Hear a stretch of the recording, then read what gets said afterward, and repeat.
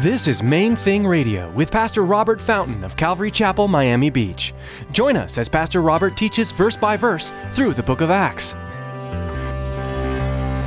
His love is the main thing.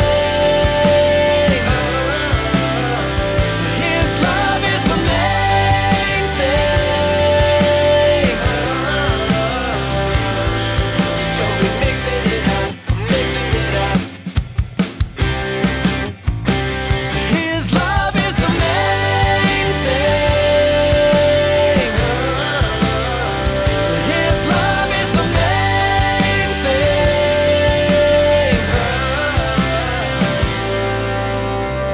He said, go and teach them what I've taught you. Go and make disciples of all the nations, teaching them to obey my commandments. That's what Jesus said. It's a big difference between being an attendee, or someone that's just coming and participating, and actually someone who's coming saying, hey, I want to be like Jesus. Will you teach me to be like Jesus? Lord, will you teach me? Will you show me how to be like you? And will you do that work in my life? Will you send your Spirit to live within me and change me and transform me and perfect me? I want that. As Pastor Robert continues his teaching series through the book of Acts, he'll be challenging us to actively participate in church rather than simply being a member at church. When we choose to obey the commands of God and become more like Jesus, the Lord will use us to do amazing things for His kingdom. Stick around after today's message from Pastor Robert. I have quite a bit of information that I'd like to share with you: our web address, podcast subscription information, and our contact information. Now here's Pastor Robert with today's message.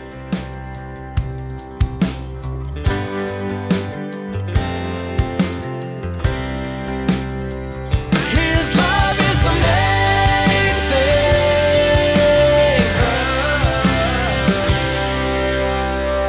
And chapter 6 starts off, look at it with me. Now, in those days, when the number of the disciples was multiplying, there arose a complaint against the Hebrews by the Hellenists, because their widows were neglected in the daily distribution. Then the 12 summoned the multitude of the disciples and said, it's not desirable that we should leave the word of God and serve tables. Therefore, brethren, seek out from among you 7 men of good reputation, full of the Holy Spirit and wisdom, whom we may appoint over this business. But we will give ourselves continually to prayer and to the ministry of the word. Now, give me your attention. I want to look at that and kind of dissect it a little bit. In that first verse, the disciples were being multiplied. They were multiplying, not the members. I want you to notice that. I'm not going to spend a lot of time talking about it, but Jesus is really not nearly as interested in church membership or attendance even as he is in discipleship. He didn't command Christians to go and make a club and make memberships or go and invite people to church.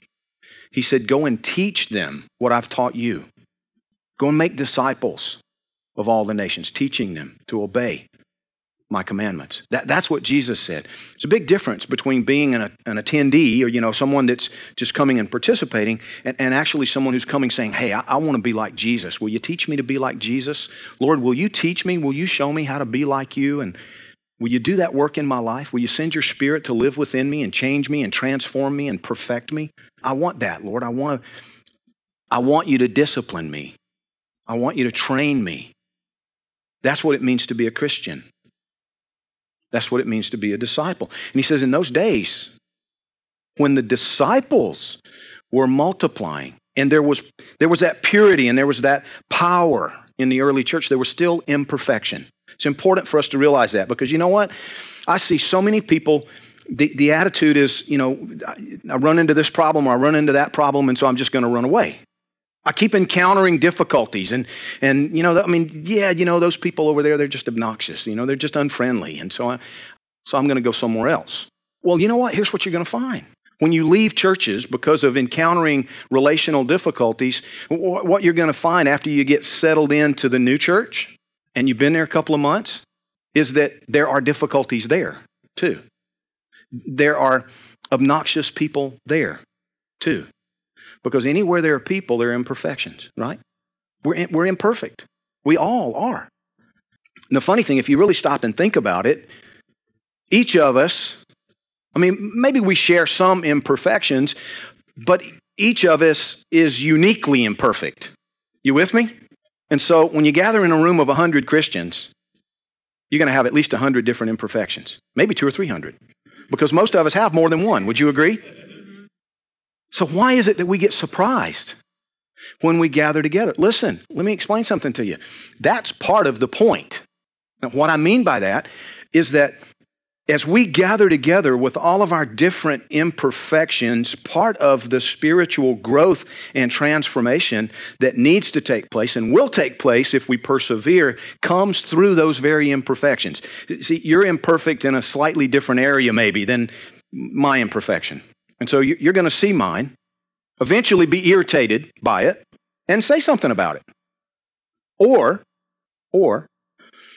you're going to be so gentle and loving and kind toward me in that particular area that I begin to see my own ugliness. That's even better. And think to myself, man, I wish I was more like him.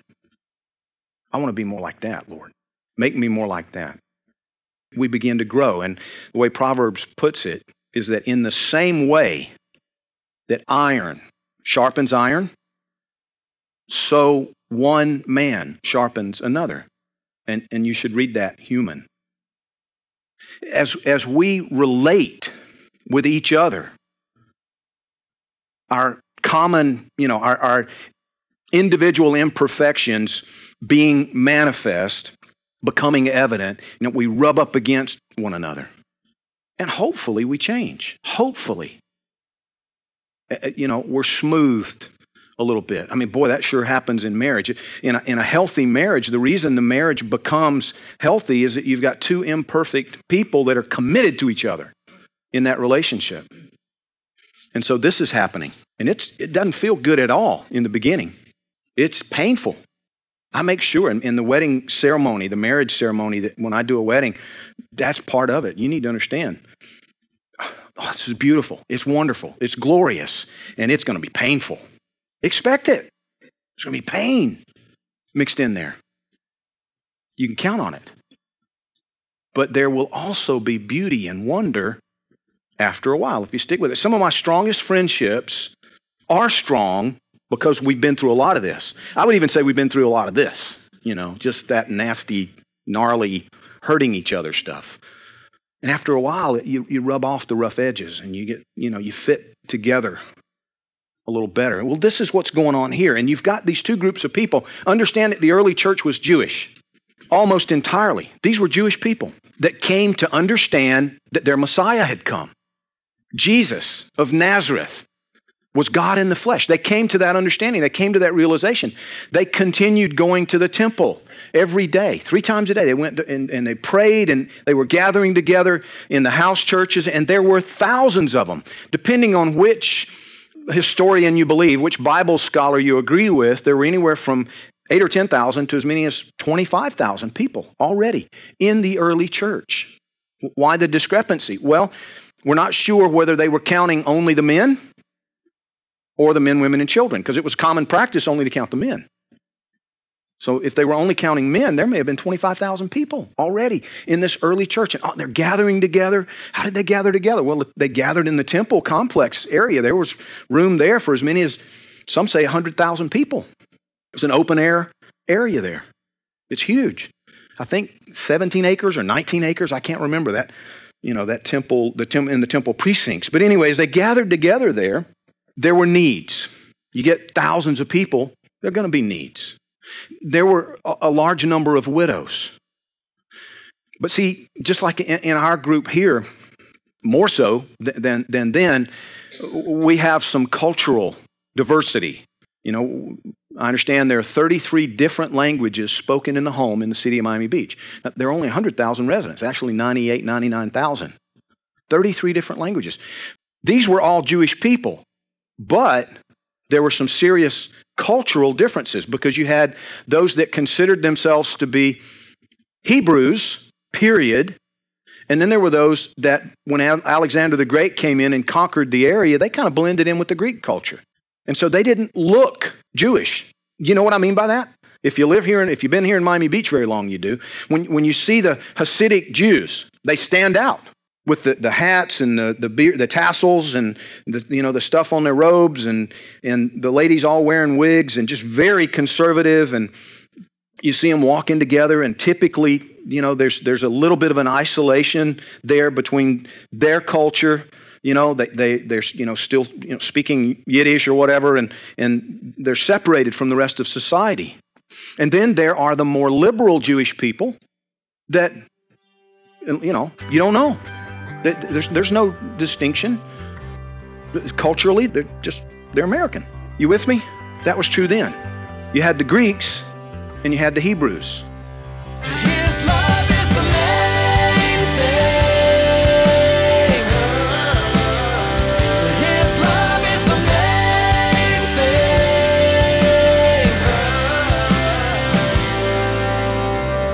Thank you so much for joining us today. We are so excited. God has been doing some amazing things with Main Thing Radio.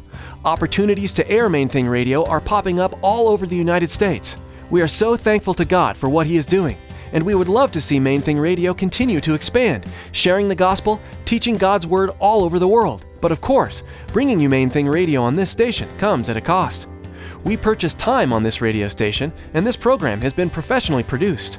While we certainly don't want to pressure anyone into giving, we would like to ask that you prayerfully consider supporting Main Thing Radio. Your support will open more doors for Main Thing Radio. To make a secure donation, please log on to mainthingradio.com and click on the donate button. Now here's Tracy with some information about the Main Thing Radio podcast. Life these days moves fast. From one appointment to the next, most of us race through our days with blinding speed. Those in-between moments are great opportunities to connect with God. Subscribe to the Main Thing Radio podcast to enjoy messages like you heard today, anytime, anywhere. Simply log on to mainthingradio.com and click on the podcast button. Thanks, Tracy. Join us next time for another edition of Main Thing Radio.